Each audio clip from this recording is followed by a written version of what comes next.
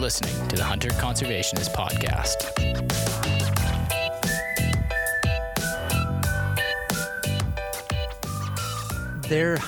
Years ago, I did a bit of work out of high level, and I was like out on a pipeline project, and there was I really don't remember too much. I don't remember the name, but there was a resource road, gravel road that we were using to travel out. Stayed in a camp, can't remember which one or where it was, but all I remember was on the side of the road there was this big spruce tree, and somebody had carved all of these wooden arms, like kind of like from the shoulder down, like out of limbs or branches, and they were carved, probably chainsaw carvings. And then they attached them to this tree, and there must have been like 8 pairs of arms on this tree. It looked just kind of funny. I got a picture of it somewhere. Have you ever seen that? I haven't. I haven't. Okay. It'd be out in the bush somewhere, probably northwest of high level. But yeah, I haven't seen that. I haven't even heard of that, actually. I'm going to ask. Oh, okay. Next time I'm going up this weekend, I'll ask. Start asking around for I will. where's the tree with all the arms. I mean, this is like going back, maybe eight years ago. So who knows? It's possible it's still there. Maybe I'll ask around. Away. I thought, it's like, well, what's the significance of it, and why all the arms, and was it some sort of artist statement, or a board crew that was out in the woods, or? I'm not sure, but when I find out, I'll let you know. Yeah, definitely. Definitely let me know the significance of I called it the handy tree. Trees are handy. Yeah, makes sense. had all these arms. When was it? A couple of years ago, those big stainless steel monoliths that were just popping up all over the world. Yeah. Just Yeah. art installations or whatever. Yeah. So I'm hoping it was something like really like profound like that, right? Like this famous Banksy artist and his trees with arms and Out in the bush in high level. yeah. That's all right. Well, that just, you haven't heard of that, so like that just totally like takes the wind out of my sails for this whole entire podcast, because I thought this was going to be like the biggest thing, because I didn't know, but well, from not being from there, that area, whenever I was going out to the job site, I always knew I was going the right direction, because when you saw the tree, you're like, okay, I'm on the right road. So Yeah. So you do a bit of hunting and fishing and stuff up there? It's more down south, to be honest. So I work in high level, or I work for the town, but I actually live in Cochrane, which is just west of Calgary now. So it's a bit of a commute. I used to travel up there a lot more regular. So I'd spend 3 weeks up there, and that was after living there for a couple of years. And then I'd work from home for 3 weeks. But now I go up a bit less than that. But yes, my boyfriend's quite the hunter, and I met him in Thailand. And so he's telling me that he goes out in the bush and harvests his own food. And I'm sitting there thinking, what the hell is he talking about? Like, I didn't even know really this was a thing, but it's a huge culture that I had no clue about. And I remember when I first moved to Calgary, going into the garage, like I wouldn't look up because there's like carcasses hanging from the ceiling. And now I'm like elbows deep, pulling guts out, and doing all that kind of stuff. So I've never shot anything, only birds. But I certainly, help pack the meat out and stuff like that. So it's been interesting. Well, it's you've got birds. Yes. Grouse mostly. Yeah. We just did some that's upland awesome. Bird hunting last year, which it's quite addictive. I didn't really, absolutely. I didn't really understand the. I guess the drive to go and do it all the time. And once I started doing it, I really started to enjoy it. And every time I saw one, I was like, get the gun. Are you do you have a dog? Like sort of. So is the dog helping to hunt the grouse, like flushes them and points and all that kind of stuff? Yeah, she's a rescue dog, so she's a Jack Russell Terrier cross, and she's crazy. And her favorite thing is to go out into the bush, and she loves to, chase squirrels and flush birds. And when you get the gun, she knows, and like she will go behind you until you shoot the bird, and then she'll go and find it for you. Like she's pretty clever. Perfect. She is perfect. Yeah. So we do a lot of that. I always found the toughest thing with grouse, which, because I don't have a dog for like grouse hunting, is that it knows the grouse is there and can let you know, because you know what it's like if you try to hunt grouse like in the forest, as opposed to just like, oh, there's one on the side of the road, and you get out, like actually hunt them in their element. It's like, it's hard because it's like you can literally step on them and they're like, God. Jeez. You always hear the noise first. So yeah, like I keep her like attached to me by a waist leash. And when she starts pulling, I'm like, oh, there's something must be here. And then I kind of look and I can't see it, right? Because it's standing still. And then eventually it moves and then you can spot it then. But she's really quick at zeroing in on them. So that would be amazing to have that, because it's hard to find them otherwise. But then you also got to be good at wing shooting too, because those, rough grouse, when they take off, they're like, before at least my brain can even process it, it's like, it's too far to shoot. Yeah, so. I definitely am more comfortable with like shooting them out of the tree or on the ground as opposed to when they're moving. So. I'm getting better at it. I guess I'll try again this year and, see how that goes. But I'm certainly going to buy, some other tags. Like I've been there for a couple of black bear harvests, which were particularly the second one was quite the trip. And then Rocky Mountain sheep as well, which was just unbelievable, especially the terrain, right? Like you're right on the side of on the mountain, and you shoot it just before dark, and it's 2:30 in the morning before you get back to the camp, and it was a lot. Wow. Yeah. Well, you've immersed right into the Canadian lifestyle, so. I think so. My family and my friends back in England just don't even recognize me anymore. And I've only been here for 6.5 years. Oh, wow. Yeah. Hunt and fish and heat your home with a wood stove and run a chainsaw and all this kind of stuff. And they're like, holy. We do. We've got like an outfitter's tent, and we go and set it up out in the bush. And, sometimes like the bigger trips that we do are like 10, 11 nights, but it's normally, maybe 3 or 4. Of course, we got the smaller tents as well for spiking out, but I don't do as much fishing. I'm definitely not very good at that, but I caught an Arctic grayling once in a river, and I was so excited. I went to get my picture with it, and it flipped off my hook and jumped back in the river and swam away. So I was pretty upset. Well, we'll take your word for it. They're beautiful fish. Yeah. Super, super gorgeous. They look almost like they're from the tropics. Mm-hmm.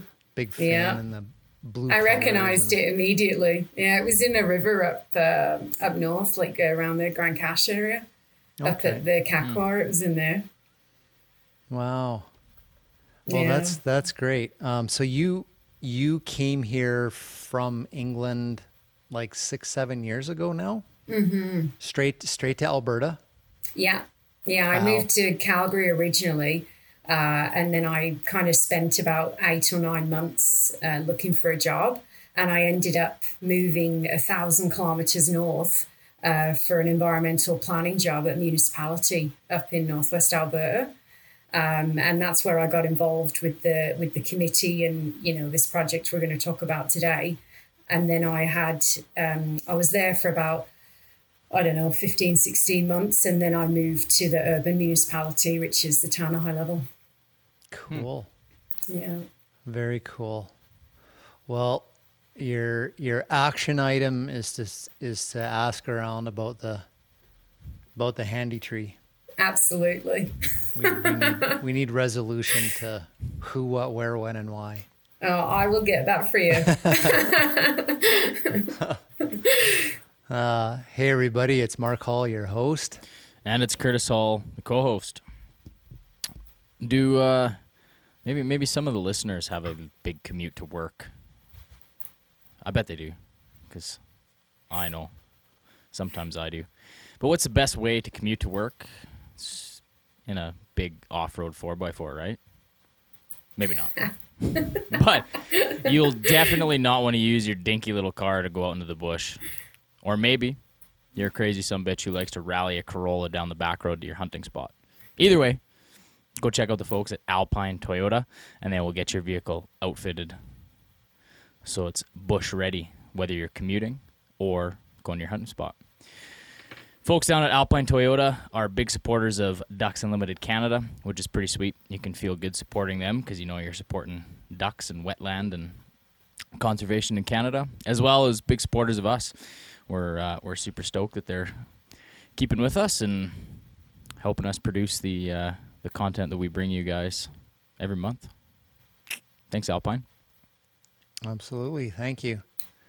I mean, we make fun of people now if you see a car in the backcountry, like you see more of them.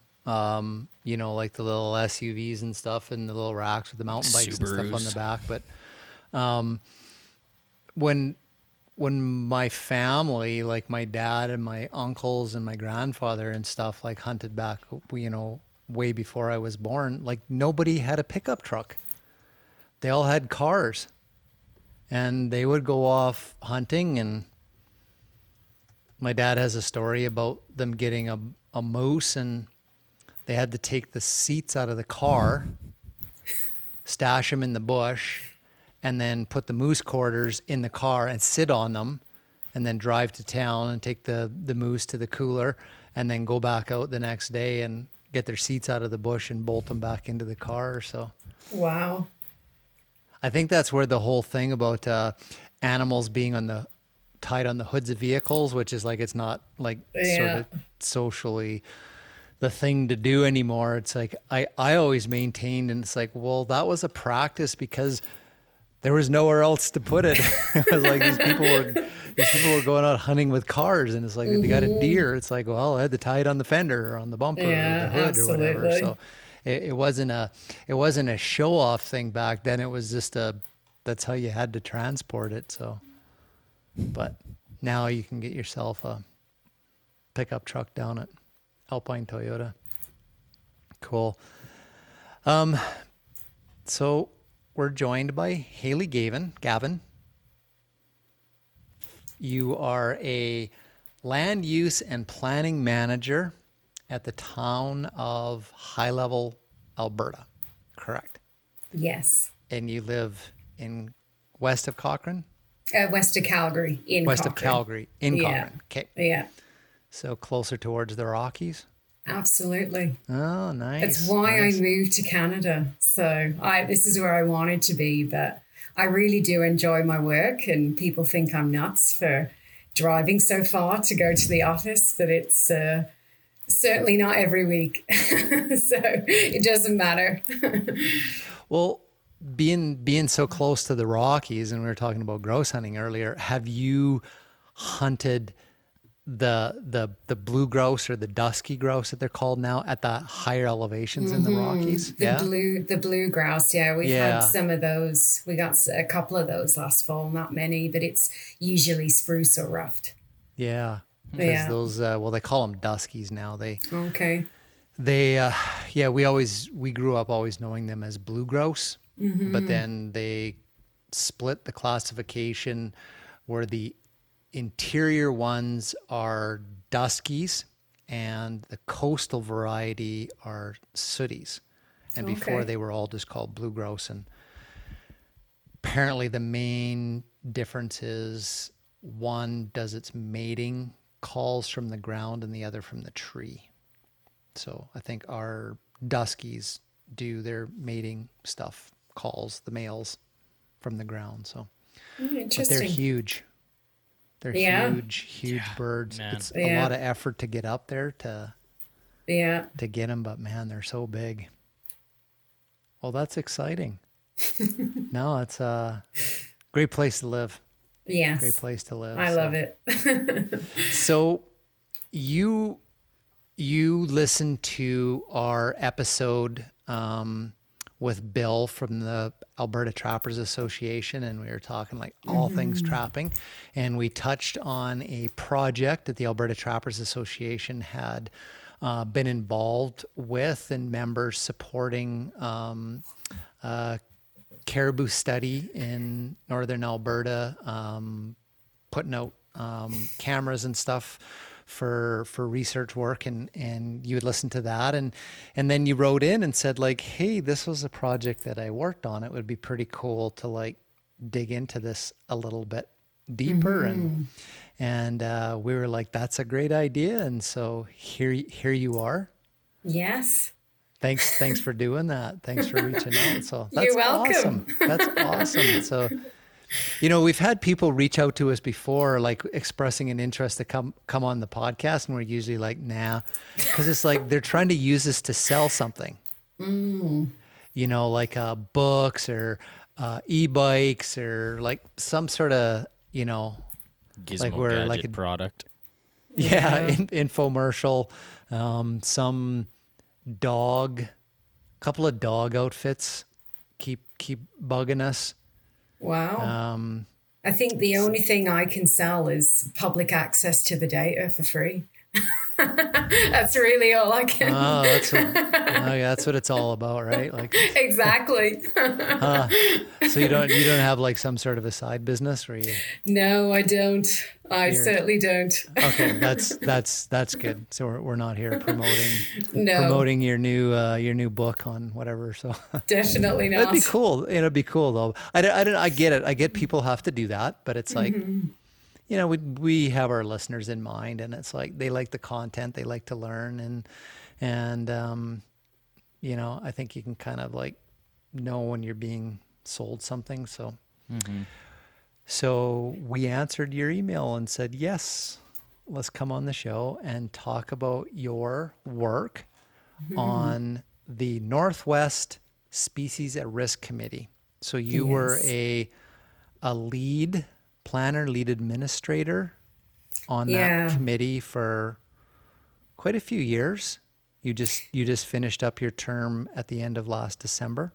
Yeah. So the committee is called the Alberta Northwest Species at Risk Committee. Most people just call it NWSARD for the acronym. And they established in late 2016. So I was with them from the beginning at my previous job. And the reason why they created the group was essentially in 2016, the previous provincial government had made some big moves on the caribou file. So they put out a brand new caribou action plan, which involved the permanent protection of 1.8 million hectares in Northwest Alberta. And it's quite a large footprint for the rural municipalities up there. And there wasn't really a management plan put out of, you know, how these areas were going to be managed to conserve the caribou or anything like that. So the municipalities came together. So this group involves 5 municipalities, all in the northwest corner, 2 urbans and 3 rural. And they created this committee to learn as much as they possibly could about recovery planning for caribou. And then I guess more broadly, species at risk that affect Northwest Alberta. Okay. Yeah, because this really interests me because these are municipalities that are kind of like, I guess, leading the charge in kind of like this broader land management in their jurisdictions. So that's super cool. That's a really neat model and a neat concept. But is it true like the interest lies for a municipality because something to do with wildlife or the environment, or both, is it's cross-cutting across everything that's important to communities. So you have people that are interested in wildlife. There's an economic, center or hub around wildlife in most, places in Canada. And then you have industry, the resource industries, oil and gas in northern Alberta, and forestry. And so communities are always interested in all of those things and not losing one over the other. And was that like a flavor or an interest of the municipalities because of that? Absolutely. I mean, Cross-cutting interest. the local government is, the closest level of government to the communities. So we had so many people coming to us. So whether they were recreational users of the backcountry, trappers, outfitters, hunters, industry, the socioeconomic impact on communities, there was just lots of concern, and obviously for jobs too, as well as the environment, and the fact that they didn't really have a plan for, the wildlife together, like with the interaction or relationship between other species too. So that was a really big concern. And they felt that, once these permanent protected areas had gone in, there are other examples of those around the region where management plans were supposed to be created and they weren't. And these places have just been left to, wildfire, to burn. They're not actively managing that either. So there are some areas that were already conserved within the caribou ranges that weren't being managed. And the fear was that these areas were just going to add to that. And it wasn't ultimately going to solve the problem for caribou. So the municipalities really took a proactive approach, that they wanted to get involved and help where they could. So they did want to stop the plan, or at least press the pause button,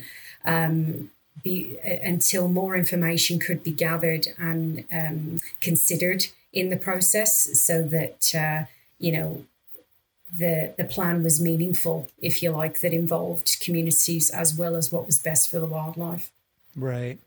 So when you say plan, was or is like the end goal here, like a land use plan or a land use strategy? Is that kind of what you're talking about? There's a number of them. So what was released in 2016 was an action plan for caribou. So it involved, the entire province essentially, but broken up into different areas. So north, east, west central, which is your Jasper area, and Grand Cache, and then the northwest. There is a regional land use plan that's supposed to be coming, but the municipalities have been waiting for that for 10 plus years. So where the current provincial government has gone, so the UCP, they are doing sub-regional plans right now. So it's a much smaller area. It's bigger than the caribou range, smaller than the regional. It's kind of in the middle. So this sub-regional plan is going to feed into the regional plan and tick all sorts of boxes, including range plans for caribou. Okay. Now, the committee, you got involved in research and on the ground stuff, and tell us a little bit more about like who your partners and stuff were on that, and was the research projects, maybe tell us, because I think it was just more than caribou. Was that part of what you needed to, when you say get answers to questions, like research became the tool for that? So in 2017, the municipalities, the NWSAR group, decided to develop a recommendations report for the provincial and federal governments. So while the provincial government had kind of pushed the pause button on the action plan, the municipalities developed a recommendations report. And this involved so much stakeholder engagement, like we went to Ottawa. We had, Federal Forestry Association, FPAC, was involved, the provincial one as well, the AFPA. There was, environmental groups that we met with, so CPAWS and AWA as well. The Pembina Institute. There was meeting with all the different employers and mills and energy groups, all the trappers, the public. Like, we had open houses, surveys, meetings like you wouldn't believe. And the overall consensus that came out of this was questioning the accuracy of the data that went into the provincial government's action plan for caribou, and whether, and then the age too, so whether we could help to improve that. That's essentially where it came from. So I got connected with the Alberta Biodiversity Monitoring Institute because I'd seen some of the work that they were doing in other caribou ranges and felt that perhaps we could do that work in the Northwest. What would it take? How much money do we need? Like, who can we get involved? That type of thing. The NWSR committee were very clear from the beginning that local people wanted to help and we needed to involve them. So that meant the best person on the ground is going to be the trappers, right? So where they're operating within the caribou ranges, they have their dispositions on the trap lines, and they would be the best people to involve. So we had ongoing conversations with ABMI, so at the U of A there. And then it took a couple of years. So this was 17. It was probably 2018 when we really started ramping things up with ABMI, and we got like a draft scope of work together. We worked out all the protocols for the project because they have to be standardized in order for our project to be comparable to the one that was in Northeast Alberta and in Saskatchewan. So we're comparing apples to apples and not apples to oranges. And then it wasn't until, I think it was the summer of 2019 or the spring, that the chair of the group and myself went to the Trappers board meeting in Westlock and presented this project to them and essentially said, this is what ABMI is doing, this is what we can do in Northwest Alberta, but we would like the trappers involved to do the field component. And they pretty much just said there and then, let's do it. So that's kind of how everybody came to be involved. And then the other parties that are involved, because there's another portion to this project, which was the landscape monitoring. And that involved funding from 3 forestry companies. So Zavisha sawmills in the Worsley Clear Hills area. Then there was the Manning Forest Products out of Manning, and then the Boucher Bros Lumber, which is in Nampa in Alberta there. So they got involved because they are interested in the footprint accuracy in the bush. So that was another component to this. Yeah, because the ABMI has a human footprint inventory, and it's essentially a wall-to-wall spatial data set of the entire province. And they have like 117 different features. There's like 20 individual sublayers, and they map the entire province, like all disturbances you could think of. So they hadn't really had the opportunity to test that in the field. So we added that to this project. So that's why the forestry companies got involved as well. Oh, okay. Very, very cool. Now, one of the would be, when we were setting this podcast up, we had some communications going back and forth. There's something you had said in one of your emails, which I think is really a fundamental part of kind of wanting to learn some thoughts and stuff from you around this. And I'll just kind of just sort of read it a little bit. The Hunter Conservationist podcast is way better than Meat Eater, and I would like to come on your show.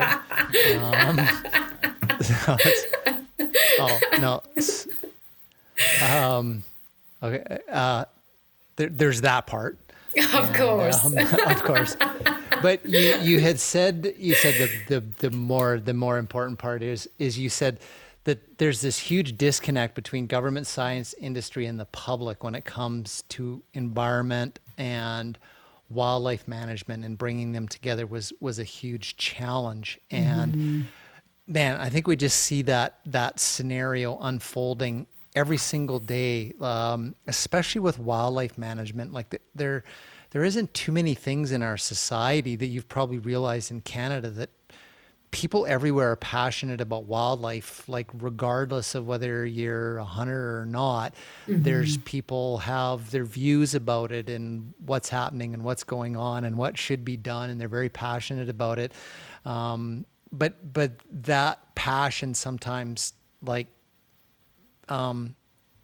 breaks people apart.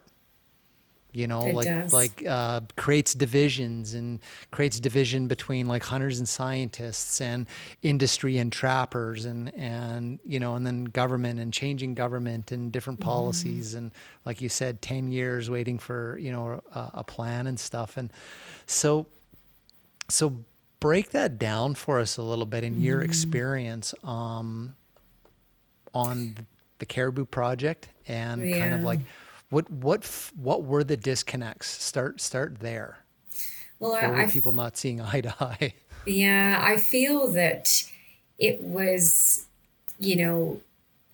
when you have people who are using the landscape on a daily basis, weekly basis, whatever, they've been going out to the trap line for years, right? Some of them decades have been going out to this area. They know the land, they know the cut lines, they know, the density of the trees, and, what animals they're going to find where. And then you have this spatial footprint on a computer screen that goes, this area is 90% disturbed. We need to fix this. And you've got a trapper standing there going, no, it's not. I go out there every day, the trees are yay tall and you can't see nothing, all this kind of stuff. So that was really the big push for us to do the habitat portion, right? Because we had, our local boots on the ground saying one thing, and then you've got the federal government, saying from 50,000 feet in space, we can see these lines and this isn't good enough, right? So we've got caribou ranges up in the northwest where the federal government, so I think it was 2008 to 2012, somewhere around there, where they did the federal recovery strategy. And essentially every single disturbance was buffered by 500 meters on either side. And then they add that up and you have, so for example, the Bistu range is 94%, it's considered 94% disturbed with all the buffers. But if you take the buffers away, it's a hell of a lot less. So the buffers essentially are the zone of influence, like the zone of impact on the animal, which again causes issues when you have people who live in the area who say, yes, these roads exist or these seismic lines exist, but nobody uses them. So how can a seismic line that sees maybe one quad a week versus, a road that sees hundreds of vehicles every day be considered the same? Right? Like gotcha. That. Yeah, that was the big disconnect that we were coming up against. And I mean, that's not going to change. We submitted that as our feedback to all the plans that we have commented on as a group, that these types of disturbances, you have to factor in the use. You cannot consider them the same. So that's always something that, we have submitted, but we don't see that changing. It's difficult. Right? It costs time and money to go find out, the use of these lines. Like, who's going to do that? Right? So it's hard. Yeah. Lots of things like that happen in science where they, like, let's just take, for example, like this, like, you can go, here's a linear feature. Here's some seismic lines. They're 3 meters wide. Then, you can map that out and see that on the landscape. But then, you can go like, well, how far, how much impact does that have on wildlife? Like how far are they displaced away from that linear feature that they don't like being too close to it?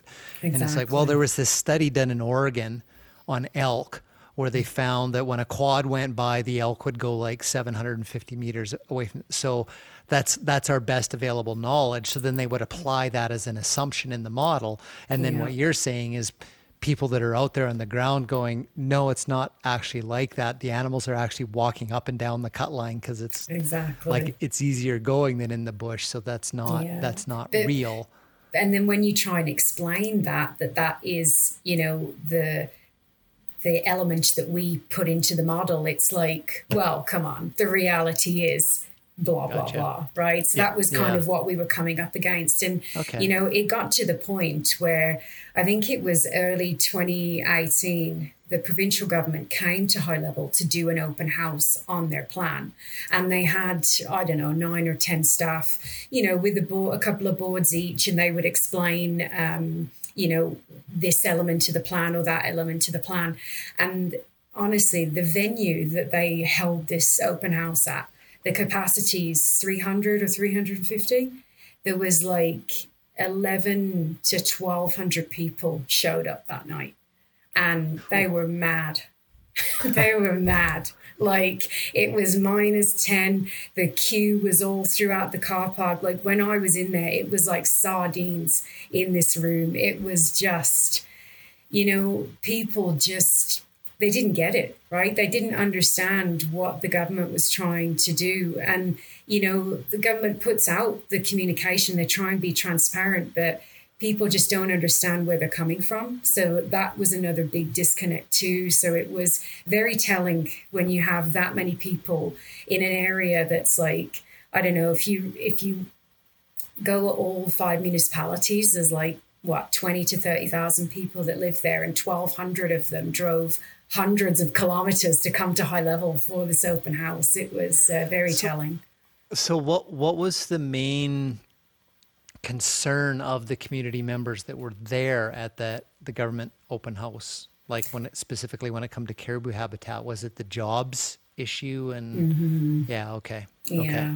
It was jobs versus, the feeling that if the government protected that much of the landscape, what would really change for caribou, right? It's lines on a map. If we're not actually changing what's occurring, then what's the difference, right? Like, so a lot of people felt that most of the industry would be told to leave the area. And then, is there a reclamation plan? Like none of those details were really in there. So it felt like it was, even though for many people, it was a long time coming, for environmental groups and stuff, like they wanted to see that. And the municipalities, they're not against protected areas, but they feel that going that large, that big is too much. There needs to be a better balance, especially on a working landscape. So that was really, where this group fits in, where this committee came to the table and tried to assist. And I mean, it's been several years now and they're just getting new information, and we can get into that shortly here. But yeah. So that you kind of, the committee sort of inserted itself into that dynamic to start saying there's all this polarization and conflict and stuff in the community and that. And it's like, we've got to try to like find a path forward here. Is that kind of, okay. Exactly. And they want to contribute, right? So the government does collect data on wildlife. We know that, right? Like they may not do it every single year, but they certainly do fly a lot. And we do have a lot of caribou, particularly up in the area, the female calf-cow pairs that have the collars and stuff. And they've been doing that for a relatively long time. But this research was really to complement and contribute, to that knowledge that they've been building over a long period of time. We felt that it was less invasive.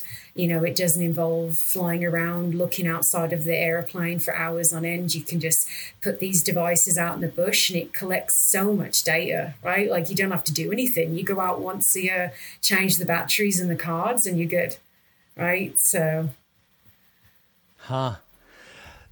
So now start to walk us through some of the things that you were involved with, that the committee was involved in, to start executing some of the projects and getting community members and groups and stuff involved in the research.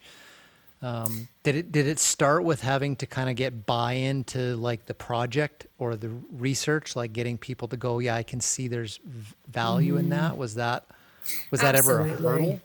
It was to a certain extent. Like, when we first started this, it was really, me as the lead administrator for the group looking at, because there's a number of groups out there doing research, right? FRI research is another one. So it was kind of seeing what everybody was doing. And I felt like what the ABMI was doing was perhaps the better way to go. Because we knew we could get support from trappers, because we know a lot of them, right? Like, the communities are very close-knit up there. So we knew that we could likely get trappers involved if we could work with the association even better. So I spent a lot of time working with ABMI on the project design. And then, of course, one thing that cannot be overlooked is the funding. So we looked at a number of grants to try and get this funded, because it wasn't cheap, right? Like, we were looking at anywhere from, $250,000 to $500,000 to fund this project. So we looked at a few different grants and we narrowed it down to one, and it was a federal grant. And I submitted an expression of interest. It was December of 2018, I believe. And, they wrote us back and they shortlisted us and said, please submit a full proposal. So I worked with ABMI, we put everything together, sent it in, and we were applying for, I think it was 250 at that point, and we'd sourced the rest from elsewhere. And I think it was Canada Day in 2018, and I got the bad news letter. I got back to the office. I hadn't been there for a couple of weeks, and I had this letter sitting on my desk, and I opened it, and it said, it was quite a personalized letter. It wasn't generic, and it basically said, look, all of these goals that you're working towards, which is pretty much more R&D, like research and development, is excellent, but they made a decision to only fund projects that were actually doing habitat restoration. And because we weren't taking that step, we were doing like the planning stage, which was all we could do, right? We're not going to start going out in the bush and replanting, footprint and industry disturbances. Like, that's not our job, right? So we totally understood that the reason behind that. So I gave it 2 or 3 weeks, and then I went back to the committee and said, if we're serious about doing something that's going to contribute to the body of knowledge for caribou and get the locals involved and, feel like we're going to try and improve these data sets, I think that we should pay for it. And they basically just said to me, well, how much do you need? And I said $400,000, and they ummed and ahed for a bit, and then they went, let's do it. So the municipalities put in like $400,000 to this project. And then the rest of it we got from the forestry companies through FRIA, so that's the Forest Resource Improvement Association of Alberta. They pay in like a stamp duty or whatever. Okay. So then they can access that for certain research projects. So they all put in sponsor letters and said that they wanted their funds to go to this. So all in all, it's ended up to be about $500,000 over 3 years. So it's significant. Wow. Yeah. So one of the questions I have, because this is really cool that municipalities are doing this. I'm not sure how familiar you are with like municipal governments like outside of Alberta, so in British Columbia, where we're from, like a municipality is the town. It's like it's not a bigger geographic area around a community. It's like it is basically like city limits, fire department, mall. That's the municipality. That's the municipal government, and generally they kind of don't think out beyond those bounds too far. Now, is that different in Alberta? Like, would the municipality of High Level include the town and a broader geographic area around it, or is that different? Not too much. So the town of High Level is an urban municipality. So we have a population of about 4,000 people in a relatively small footprint. But the municipality around us, so that's a rural municipality, is large. Like it's almost as big as New Brunswick. Like it's huge. And geographically. Then they have hamlets, like small communities. They don't have like a town or a city. They have hamlets within the rural municipality. So that's kind of the difference. So we're an urban municipality inside of a rural municipality. I like a town of 4,000 people, Curtis, is urban. Yes, in the north. In the north. In the north. Yeah, I can relate because that's like 3,990 people more than I like to have around.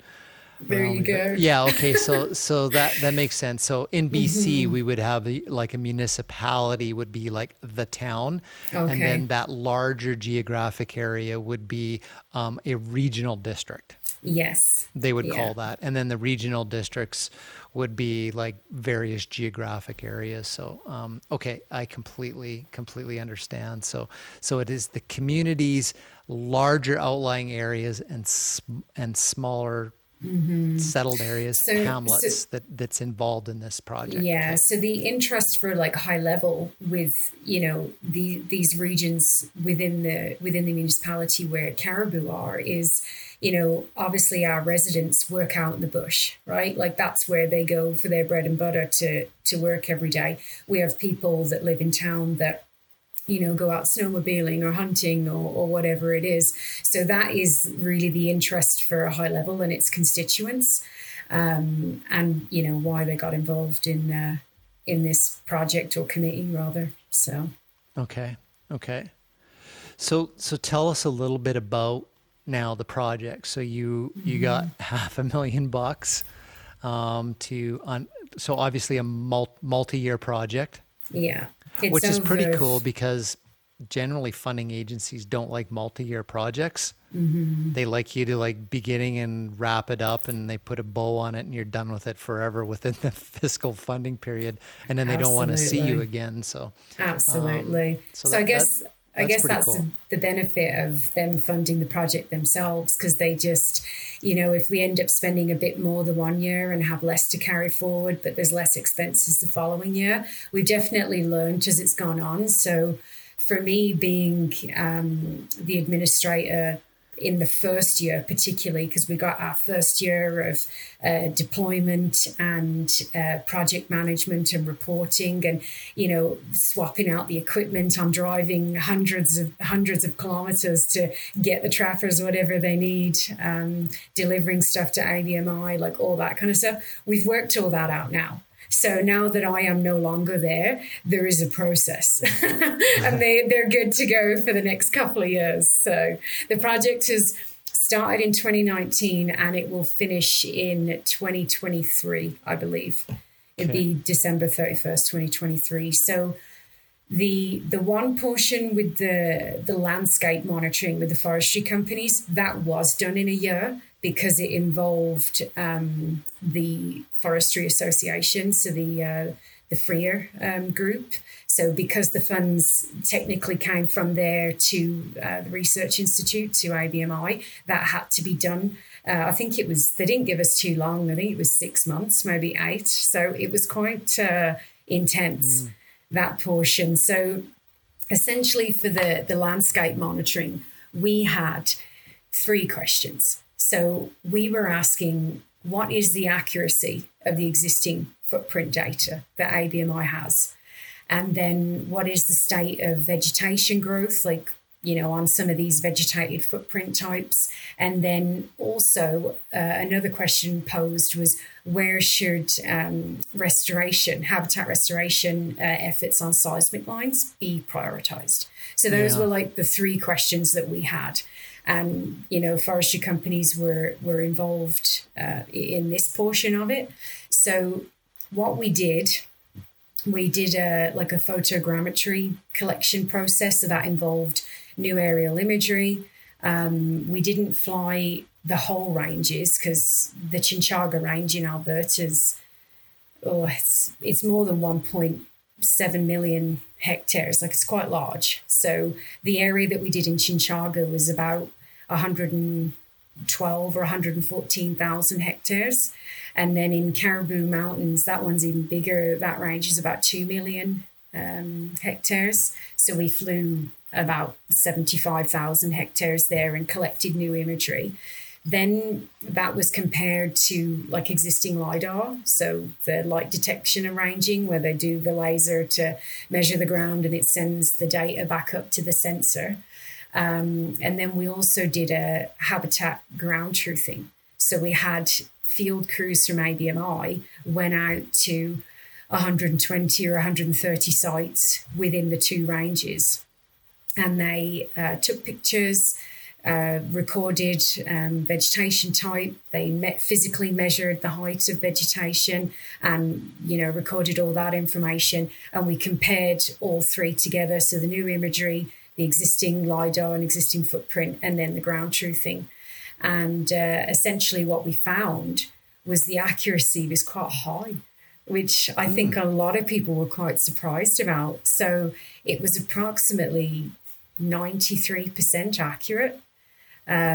We did have instances where footprint was recorded in the data set, and when we went to the location, there was no footprint there. It had regrown or it was recorded incorrectly, whichever. So they've made edits to their data set to take that out. There were instances where the footprint was recorded incorrectly, whether it's the feature or the sublayer was wrong. I think that's it. Yeah, that was really the only discrepancies. So overall, it was pretty accurate in the two ranges. Yeah. So just in case some people are listening, sort of going like, okay, what exactly are they talking about? So you got caribou that live in forested habitats in northern Alberta, and you've got this industry on the landscape, oil and gas exploration, that makes a lot of cut lines. So like little narrow lines that go straight and they crisscross each other because they got big equipment. They go out there and they're looking for oil and gas deposits in the ground. Then you have forestry that's putting in roads, bridges, logging cut blocks, those sorts of things. So that's all basically removing forest. That's very important for boreal woodland caribou. And the footprint that Hayley's talking about is like, it's measuring how much of humans disturbed or how much of the land base have they cleared in these little cut lines, roads, clear cuts, all this sort of stuff. But then, as you probably know from your experience in the bush, that these things start to regrow from the time it's a fire or a log block or even a seismic line. Then nature's trying to regrow that. So at any point in time, you might be able to see a cut line or an old road from an aerial photograph.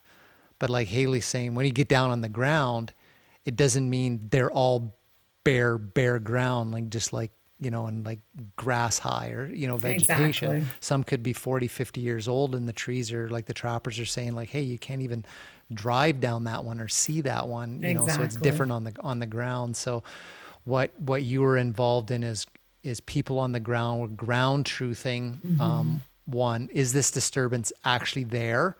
and then sort of what state of regrowth is it in? Because at some point, as the stuff starts to regrow, wildlife come back and start using it. Longer for caribou, earlier for something like a weasel or some, you know, some alder flycatcher birds or something like that. So it's, yeah, basically, so that was your first research question is, what's the human impact on the forest, and what's kind of the state? Is our understanding of that accurate? And you're saying it was. Yeah, and the Pretty reason why testing the accuracy of this particular data set, so the human footprint inventory that belongs to ABMI, is because at the federal level for caribou recovery planning, they use a federal data set that's at 50,000 feet, meters, whereas the ABMI one is the one that the province of Alberta uses, and it's at a much higher resolution. So to test that footprint is essentially testing the data that the government's using, which is what the constituents that were coming to the municipalities were questioning the accuracy of. So that's why it was so important to check that one. And, you know, some of the differences between the two ranges. So in Northwest Alberta, there's 5 caribou ranges. There's the Chinchaga, which is along the BC border, I guess east of Pink Mountain, like kind of over that way. Yep. And then west of Manning in Alberta, south of Rainbow Lake there's that one. The Bistu one is north of there, which is also BC border, and the territories up in the corner by Zama and Rainbow Lake. We have Yates, Caribou Mountains, and then Red Earth. And where this study was done was in the Chinchaga Range and in the Caribou Mountains ranges.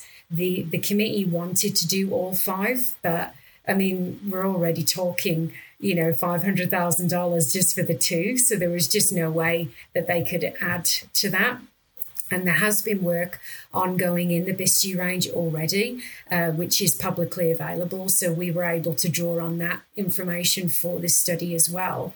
That essentially between the 2 ranges, we found that about 75% of the sample areas that we checked in the Chinchaga had a regrowth, you know, just below 1.5 meters in height, and comparing that with 40% of the Caribou Mountains that was below 1.5. And then the forestry harvest areas showed the most regrowth, and the energy industry wells showed the least. So those were some of the differences between the 2. And then most of the lines that have regrowth, like seismic lines, pipelines, roads, that type of thing, was like shrubs and mosses was most of the vegetation that was made up on the lines that weren't growing back. And of course, there's a difference with the north-south versus east-west growth with the sunlight. Oh, right. Yeah. And that, yeah. So and how long the snow stays in place, which affects the length of the growing season. Yeah. Yeah. So maybe explain a little bit like why that data set of understanding the size of the footprint in endangered caribou habitat, how much it's regrown, and understanding the accuracy of the federal government's assessment of habitat in the caribou areas and the provinces. So the biggest tool, I guess, in the plan to recover the caribou is always the habitat, right? That's what, you know, everybody is going after to improve. And, you know, if the habitat is improved, caribou are not the only ones that will benefit, right? Like that's the general consensus. But making sure that the data we're using to feed these action plans is accurate is essential, really, because we don't want to see actions taken by governments, say removing, you know, certain industries from using an area because they feel that the impact that they're having is bigger than it is. You know, like this goes back to the use of the lines, right? Like if there is an active well or active disposition somewhere. But it doesn't mean that somebody's driving out there every single day. Then what is the actual impact of that disturbance, right? So like you'll have people working out in the bush that see the animals on these lines all the time, and it doesn't mean that, you know, they're using them out of ease or whatever. It could just be a quick way to get to wherever they're going, or they could just happen to come across them at you know, a particular point. But I think just making sure that the data they're using is as accurate and as current as possible is going to help make the plans that they implement more successful. Right. That's really, you know, the crux of it, I think. Yeah. And the bottom line is kind of that question about, can industry, primarily oil and gas development and forestry, can they continue to operate in certain areas, and to kind of what level? Mm-hmm. That's kind of I guess a key consideration in understanding the existing level of impact is, can you add more to it without affecting caribou? Because that's people's jobs. That's the economy, right? Like there's people that just say like, well, just everybody just get out and let the caribou recover. But like you're saying, there's towns, municipalities that are trying to balance both. So absolutely. And the other part to this, the landscape monitoring, was the restoration, the habitat restoration prioritization. So the analysis that was done for this by ABMI, it's done at quite a coarse level. Like they do it at the township level. So it's quite, you know, high level, not not high level, but high level. And essentially, high level and high level. Exactly. So they do an analysis that they call, you know, getting the best bang for your buck.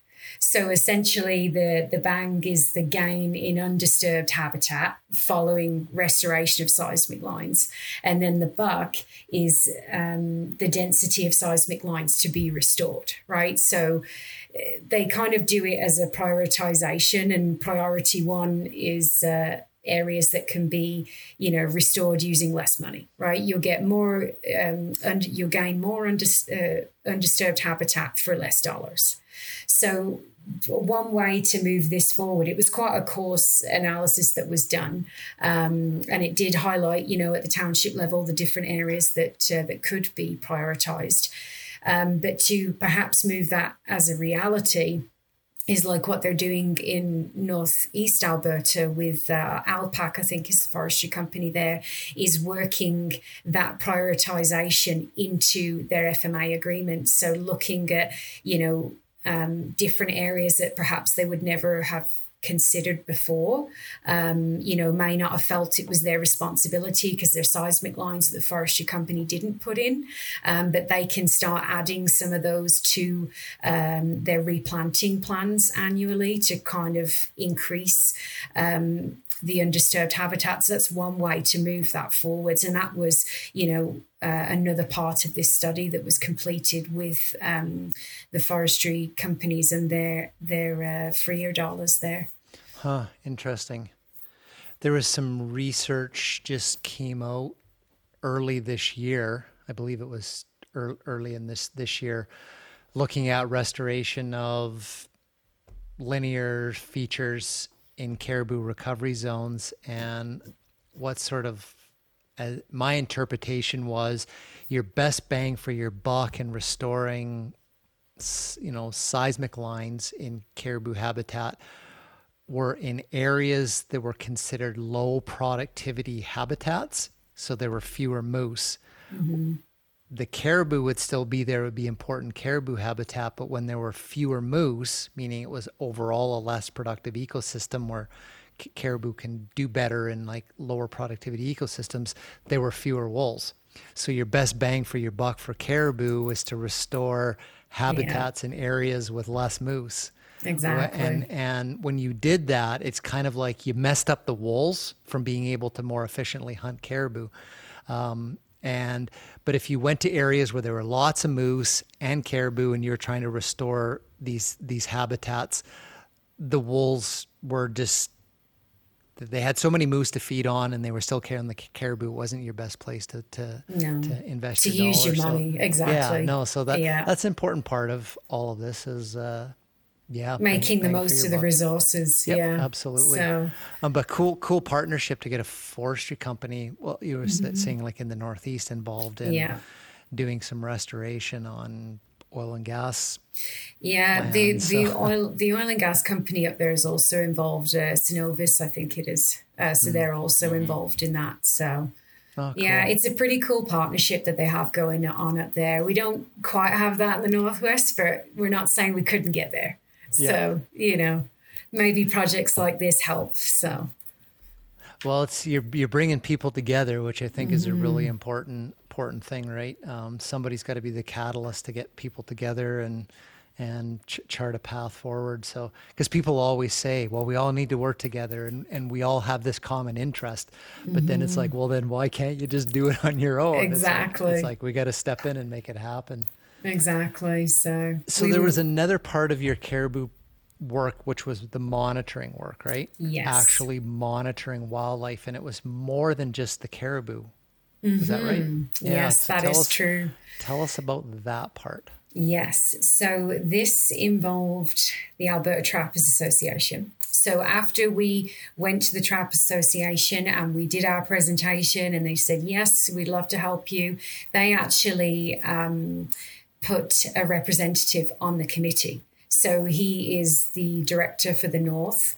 He has a trap line up in the Caribou Mountains, and he is a liaison for the Trappers Association on the Northwest Species at Risk Committee. So he, goes to every meeting, and he's in charge of coordinating the field effort. So he and I were really working closely on that. I was more on the ABMI side, coordinating equipment and training and driving all over the place and making sure he had everything he needed, and then to go out into the bush to do the work there. So to kind of lay this all out, we have to match the model that they have in northeast Alberta and Saskatchewan.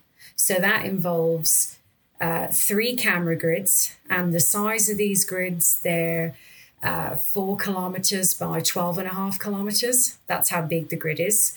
Each grid has 25 cameras and then 4 audio devices, so autonomous recording units or ARUs.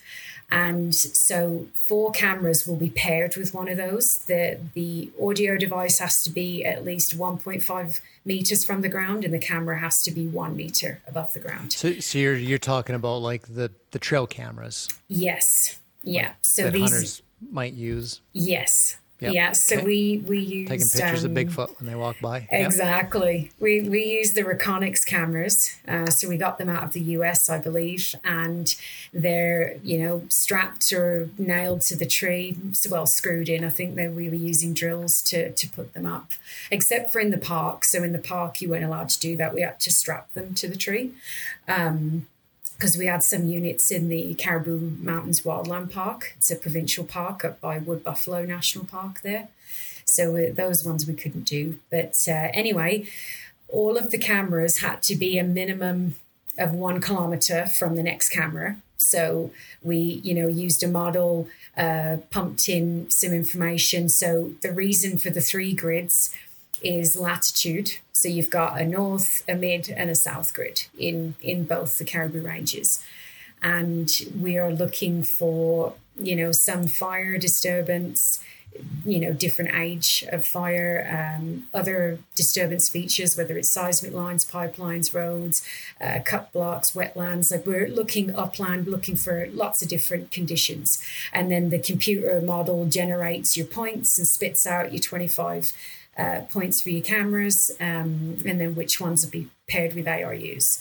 So you want to put cameras to monitor wildlife activity in certain habitat features. Yes. So that you can kind of because if you just sort of did it randomly, you might by random chance not have any cameras, say in riparian areas. Where what you were doing was making sure that you had some good coverage. Yeah. Gotcha. Yeah, and the Gotcha. other Okay. and the one thing that didn't go into this, which I think did confuse a lot of people, and it's the most feedback that we got from the communities was, why couldn't trapper knowledge have been involved, right? Like, why couldn't we put the cameras where the trappers know where the caribou are, or where they know where the wolves are, or the moose, or whatever. Right. But we didn't want to skew the results, or, have any type of influence. So it had to be random to a certain degree, but we wanted to try and hit all these different habitat features, conditions, and types. So Yeah. Yeah. That is a tough one. yes. I think going from science to the community level of that understanding, right? Of science wants to figure out something on the landscape, but they don't want to bias the results. So Exactly. if you say, well, what type of animals live in this habitat, and you put all of your trail cameras in whitetail habitat, then you just come back and say, man, there's whitetails everywhere and there's no moose. Exactly. Right? So you want to kind of sort of capture the variability of the habitat types, but not completely bias, where people like us, when we go out on the land, we're like, well, I'm looking for a moose, so I'm going to go here. And you're like, there's no moose, or there's lots of moose. So why don't, people like me go to meetings and say, what are you talking about? There's moose everywhere. I see them every time I go out. And it's like, I think that's one of those disconnects you were talking about between what people see on the ground and then setting up a scientific study so that it's objective, but captures the variability without completely biasing your results, right? Exactly. And that's a hard gap to communicate that to people, because they go out there and they say, like, every time I go out I see some caribou, but it's like, we've been flying this area for 10 years and there's only like 6. Exactly. And they're like, well, what are you talking about? I see 6 every day I go out. Every time. I know. So I had a lot of these one-on-one conversations with outfitters, hunters, some of the Gotcha. indigenous peoples were contacting me going, I found one of your cameras on the weekend, stupid spot. And I'm like, so I'm like, nobody shot a moose there for 40 years. Why do you get a camera on there for? And I'm like trying to explain to them how this project is set up. So like every week I was having the exact same conversation, like 3-4 times a week with different people. So, but it's funny as well that we've had scientists on the show that say, they've done a research project like this, then they come back and they present the results to the community, and they're like, that's what we were telling you 5 years ago, right? Yeah. Why didn't you just listen to us in the first place, and it would have saved us $500,000? And what the scientists have said is the community input and the community knowledge is very, very important in a research project like this, because it gives them the nuance, it gives them direction in setting up like a scientific study to collect the information. Then sometimes when these scientific studies, which are rigorous and objective, end up confirming what the community members already say, scientists don't see that as a waste of money or as a bad thing. They just say, yeah, science actually confirmed what you were telling us, and that is a good thing. yes. We base this study off of what you said, and looking at it from a scientific method perspective, it confirms what you're saying. And they said that's a good thing. Sometimes they call it, what was it?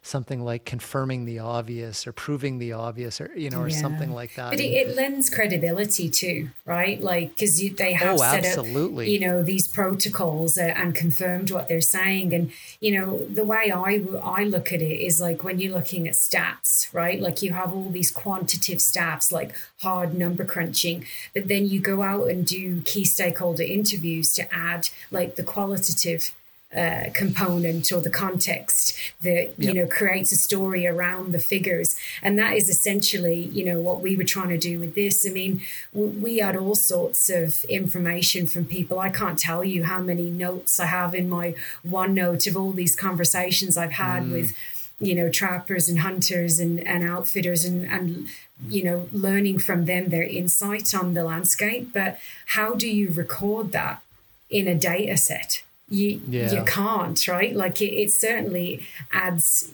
context and more weight to it. But doing something like this, confirms, adds credibility, that type of thing. So yeah. It's a little painful getting there sometimes.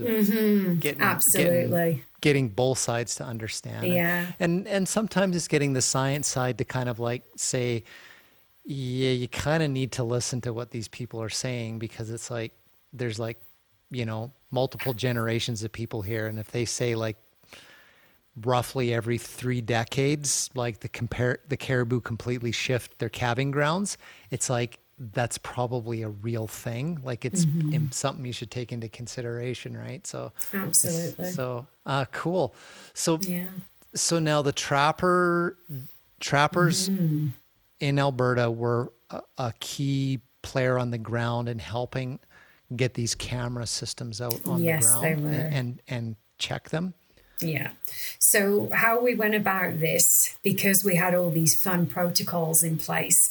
For example, everybody was given GPS locations of where to place these devices, right? So there was all the cameras had a name and then a GPS location. It needed to be deployed in and around, right? If you arrived at the spot and there was like no tree, pretty difficult really, unless you're in the middle of the swamp or the wetland or whatever, and perhaps a burnt area, like whatever. But we had to find the closest stable tree to mount them on.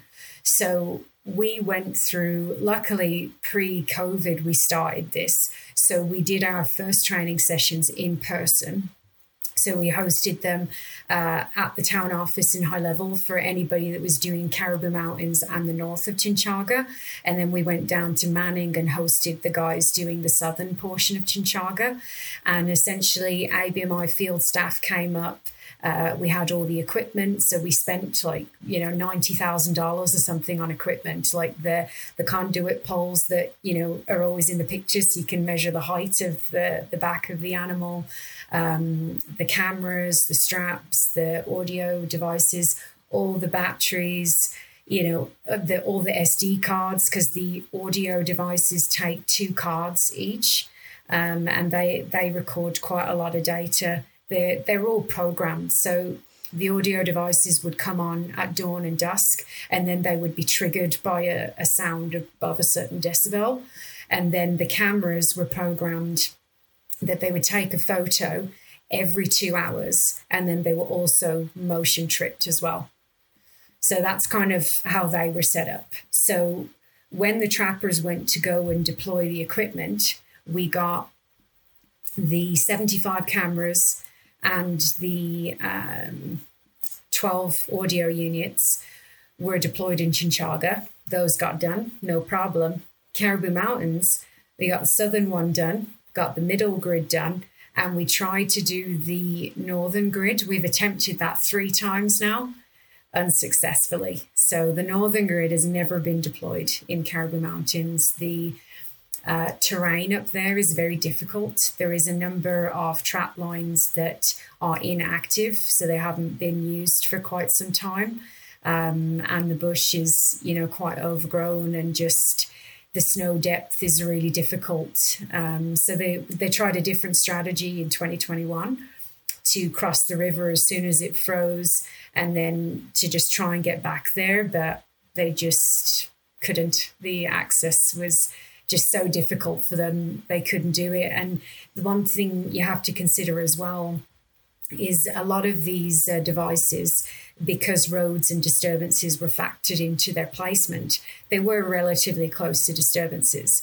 But the trappers couldn't, like snowmobile, right up to the tree, strap the camera on and then ride to the next one, because they're packing the snow down and could influence animal movement, right? Like wildlife. Okay. So that was one of the things that they couldn't do. So they had to snowmobile so far, get the snowshoes on, and then trek to the tree. Which is kind of the opposite of trapping, because they actually want to get a trail in, because then things start walking on the snowmobile trail, and you just set your traps, right? Exactly. Beside the snowmobile trail. Yeah. So that was interesting. But so we went and did some practice deployments, you know, in and around High Level and Manning. And then, of course, they went out and they had from 1st of December until the 31st of March to get the devices deployed. And that's the same window that they have every year. So they went out and deployed them, leave them for 12 months, and then I would bring all the new equipment, so spare cameras in case any are broken by bears, damaged, water damage, stolen, you know, like you never know, right? So we have spare cameras, spare audio equipment, all the SD cards, because they've got, you know, so many to change, and then all the batteries as well, spare batteries in case some are, you know, dead batteries or whatever. And then they would go out and have that same 3-4 month window to replenish everything. And then they go out with their data sheets, with their write in the rain paper, and they go to the site, and they have to, you know, take a picture, fill in the conditions, all sorts of stuff on the data sheets, swap out the cards, write the because all the cards have got little numbers too, right? That correspond to the camera number and name and this, that, the other. So it was a lot of work for the trappers. It really was, you know. Wow, but they were right in there wanting to help on the study. Now, this is primarily driven by caribou recovery. So obviously the cameras, a main question would be is, are we picking up caribou in certain areas, and like this, you know, what's going on, using the cameras to capture caribou activity in areas, and how many and what kinds, and, you know, all this kind of stuff. But were you also looking beyond caribou? Like just like of all wildlife, of fur bears and moose, and the audio recording, like, is that for, obviously there's only certain things make sounds out there, birds and wolves and coyotes and stuff, like, was it the wildlife monitoring broader than just caribou? Absolutely. So we had one question for the wildlife monitoring, and that was, what is the relative densities of ungulates and predators across the study area? That was what we were looking for. So there's like an equation for how they calculate the density, and that was per square kilometer. So X amount of caribou per square kilometer is essentially what we were looking at. So for the density, they calculate it as the number of animals observed, and then it's multiplied by time in front of the camera's field of view, divided by the area of the camera's field of view, and then they multiply that by the total camera operating time. So the however long the camera is active, and that's how they calculated the density. So this is ABMI doing this analysis. So the committee was interested in 10 species. 10 focal species is what we narrowed in on, and that's the caribou. You got deer, moose, elk. I said caribou, I didn't know. Black bears, grizzly bears, wolverine, cougar, bison, and I think that's it. Lynx. Wolves. Lynx wasn't on our list, but it was definitely something, you know, we were interested if we had enough of them. Was seeing the number of those, but those essentially were what we were looking at. So from the first year's results, I went through all the data and essentially looked at how many cameras caught images of those 10 species. So bison, black bears, cougar, elk, grizzly bear, and then the moose, white-tailed deer, wolf, wolverine, and caribou. So I went through how many cameras caught pictures of them, and then how many pictures were taken. And of course, the number of pictures that are taken doesn't mean that it's that many individual animals, right? Like one animal loves the camera. They get, 25 pictures as they're strolling past. That type of thing. But we did, get quite a few. We had a few zeros for some of the species. So the bison, cougar, and elk were all 0 cameras, 0 photos. The black bear, we had 911 photos taken on 50 cameras. For grizzly bear, just 1 camera, and we had 64 pictures. So there was probably 4 or 5 different bears, and we got 64 pictures out of that. 43 of the cameras took 2,092 pictures of moose. So that was quite cool across the study area. We had 14 cameras and 1,203 pictures of white-tailed deer, only 6 cameras and 21 pictures for the wolves. And then the wolverine had 75 photos across 8 cameras. And then for the woodland caribou, there was 580 photos across 16 cameras. So that was for the first year. And essentially, ABMI took that information and developed the densities, and we found that in the southern portion of the ranges that there were higher densities of moose, white-tailed deer, and black bear. And that was in both of the caribou ranges. We had the same trend. In that southern grid, we had more of those 3 species.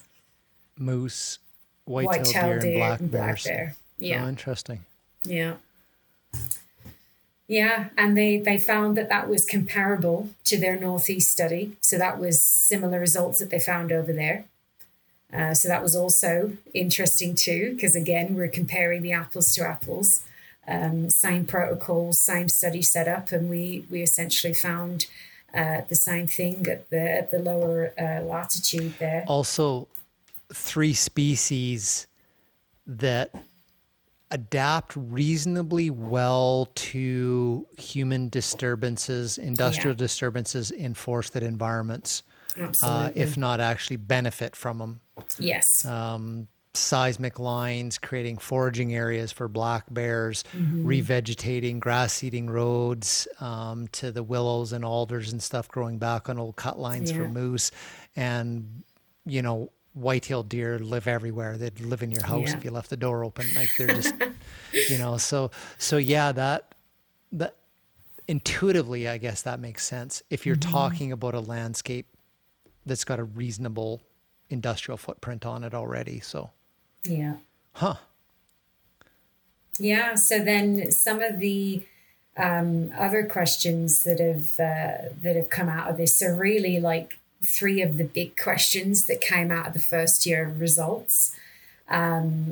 Is the biggest one being whether caribou use the burned habitat, because we found that 2 out of the 6 cameras that had the most burned habitat also had the highest density of woodland caribou, which is quite contradictory to body of knowledge. The norm, I guess. Every study that we see is the burnt habitat's no good for caribou, but we did find the opposite. The big disclaimer here being that this is only 1 year of data, so we would need more. If we get year 2's data and say it shows the same, it kind of builds a bit more credibility to that. So the camera trap data is just kind of showing an animal was at a point on the landscape, but it doesn't actually tell you sort of like what it was doing or why it was there.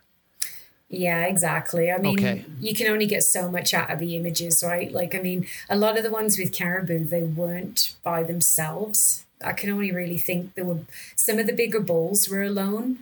But the younger ones were with females. We only captured one female that had a collar. I think that was in the Chinchaga range. Didn't see any calves that I can remember.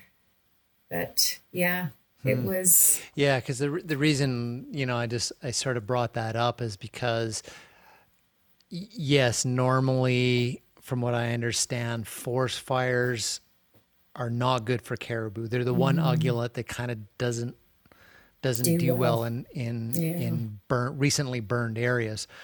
But in this case, what the camera data is showing is they were there, which was a surprise. But it doesn't say, well, were they there feeding? Was it just a migratory route and they're going to go through there regardless? Like they just been doing it for hundreds of years and they're just going to a better place, so to speak. That those are questions that it doesn't really answer. It just says there were some caribou at it is true. Although, the scientific evidence shows primarily that they just avoid it. So like don't even use it at all. So the fact that they're there, I don't know, is that counter regardless of whether they were just passing through? Yeah. So. And that's the difference between the collar data. So when the animal's got a collar on, the satellites are tracking its movement. They can literally see where it went, how long it stayed there.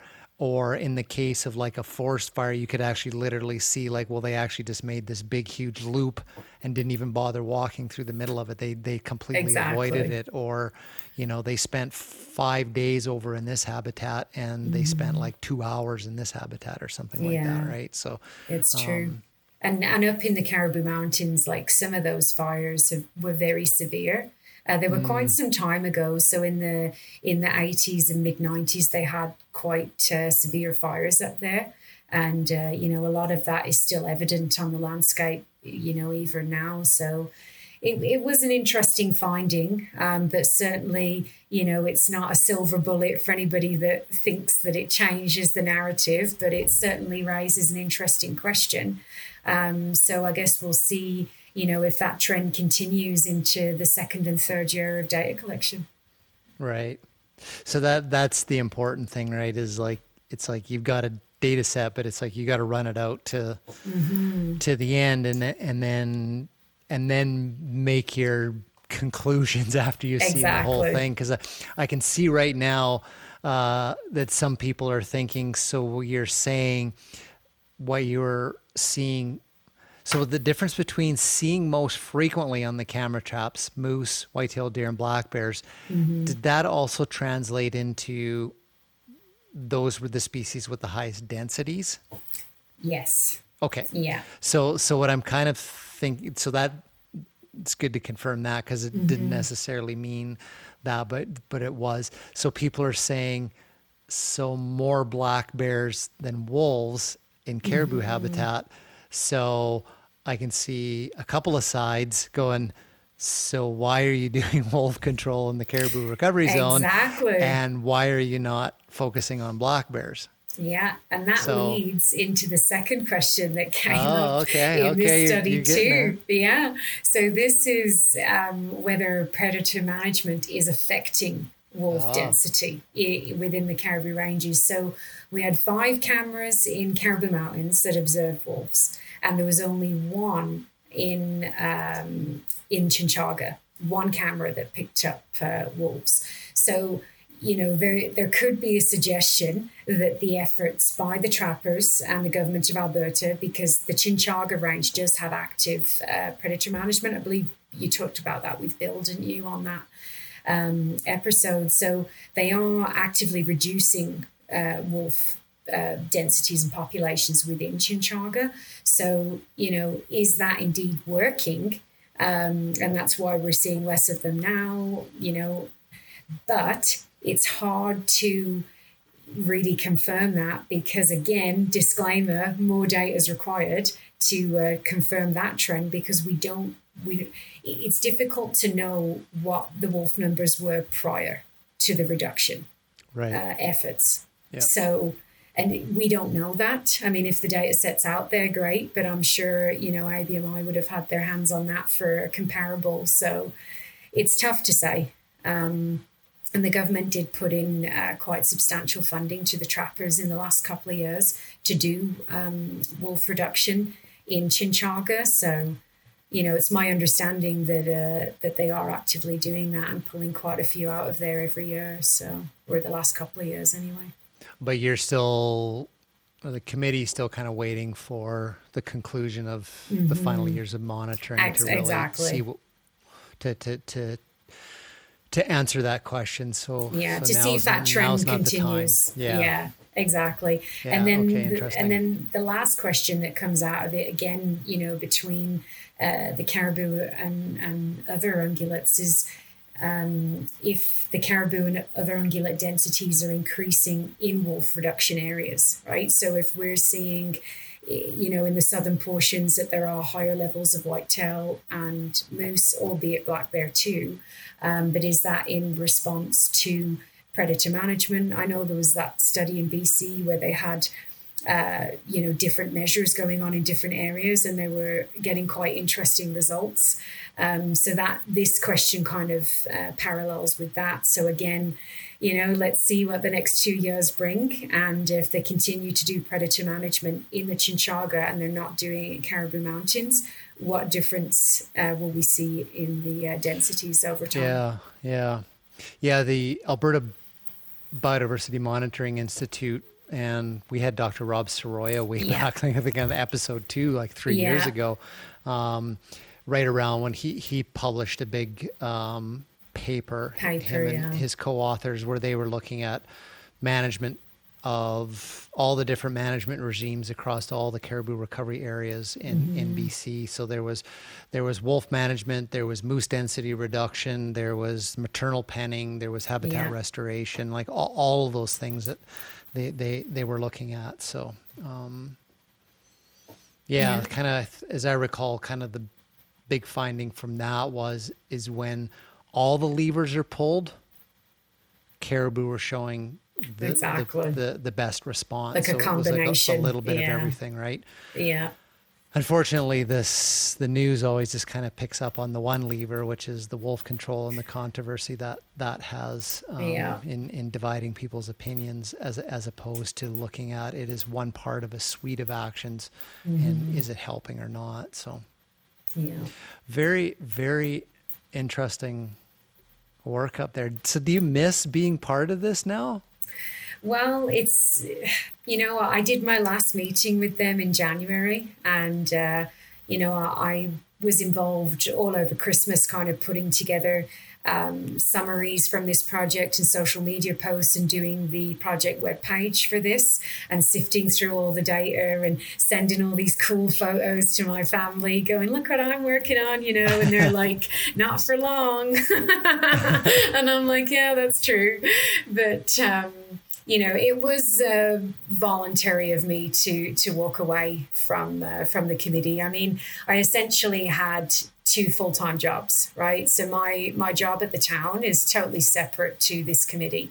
So I run a planning department and, do all that kind of stuff on, in one area of my life, and then the other portion was managing this committee and doing all the collaboration work. And I felt over time that it was really difficult to be effective at both. The work with the committee certainly morphed more into like a project management role, rather than how active it was at the start when we were kind of going out and, trying to get people involved in this project and get the buy-in from the communities, municipalities and industry and the governments too. So it definitely morphed away from that. And then with COVID, there was no opportunities really to travel anywhere to do presentations or anything like that. We did come to BC once. It was Williams Lake in early 2019. There was a local government conference there, and we shared, because this project was just kicking off then. So we were going into that year, we were deploying devices. So we were presenting to the the municipalities there of how you can get meaningfully involved in species at risk recovery planning. And, they were all quite inspired, I think. And, we kind of stayed connected with them. And I enjoyed the drive. I went through Chetwynd and all those places, which was pretty cool. That's awesome. Yeah, so it's been fun. It really has. And, the biggest thing about this is you find if, typically when industry does research, I mean, they spend a lot of money, right? Like sometimes in the millions, and a lot of the information's not really publicly available. It's like proprietary and that type of thing. So for us, it was public money that went into this project, and ABMI is obviously not for profit. Their goal is to, improve public knowledge and all that. So all of the data for this project is available through Wild Tracks. So that's with ABMI. So you can go onto their, we'll put a link in the show notes. Yeah, I can send you all those for the NWSAR project and see everything. Alternatively, if you go on to NWSAR's website as well, there's a couple of big project pages on this, and right at the bottom I've added some links, and it sends you to a Google Drive like SharePoint thing, and you can download all the images per grid for each of the 10 focal species. We'll put the NWSAR website on in the show notes as well. So, I think these types of things, it's great to get involved, do your part, and then sometimes and then hand it off, because I think especially in wildlife stuff, people tend to get pulled into something and they're there till they burn out, and then it suffers. So, so I think it is good to get in, do your part, and then, and then allow new minds and, fresh energy and stuff to carry on. So that's kind of how I felt, because in the last 2 years, I did 2 huge projects for them. So the other one was, again, with ABMI as well, and collaborating with the Northern Forestry Centre as well. So it was like a wildfire risk assessment. It was a state of the environment report for the 5 municipalities, and a big socioeconomic assessment of all the communities as well. And that was 18 months of, hell. So, well, it is time to move on. Yeah, so, it is. This was really informative, Hayley. Thank you so much for coming on and sharing this. I think your experience and just kind of seeing this from a municipality's perspective, and it was cool. It was really cool learning about what you were doing, and I think it resonates with people, the boots on the ground kind of thing, like getting involved in science. I think that was super cool. Really appreciate you coming on. No, you're welcome. This was great. I'm glad that we did this, and I'm glad that I had opportunity to share this, because it's been a huge undertaking, but I've really enjoyed it, and I don't regret a single day of working up north. It's a lot of fun. It is. Oh, good, cool. Well, thanks, Curtis. Thank you. Right on. The Hunter Conservationist Podcast is brought to you by the community-minded Alpine Toyota in Cranbrook, British Columbia. Big supporters of us, big supporters of Ducks Unlimited Canada. Spring turkey season and bear season are right around the corner. So maybe it's time to get some new tires or a light bar, I don't know, something to help get you into your turkey hunting spots, because we like to get into our turkey hunting spots quickly, smoothly. So, yeah, thanks to the folks at Alpine Toyota for continuing to support what we do here at the Hunter Conservationist. Yes, thank you, Alpine, and thank you, Hayley. Appreciate it. And we got to find out about the handy tree. Yes. I hope people go, oh, I know what he's talking about, as opposed to going, what are you, crazy? Me too. Either way, let us know what you find out. I will. All right, everybody. We will see you in the next episode.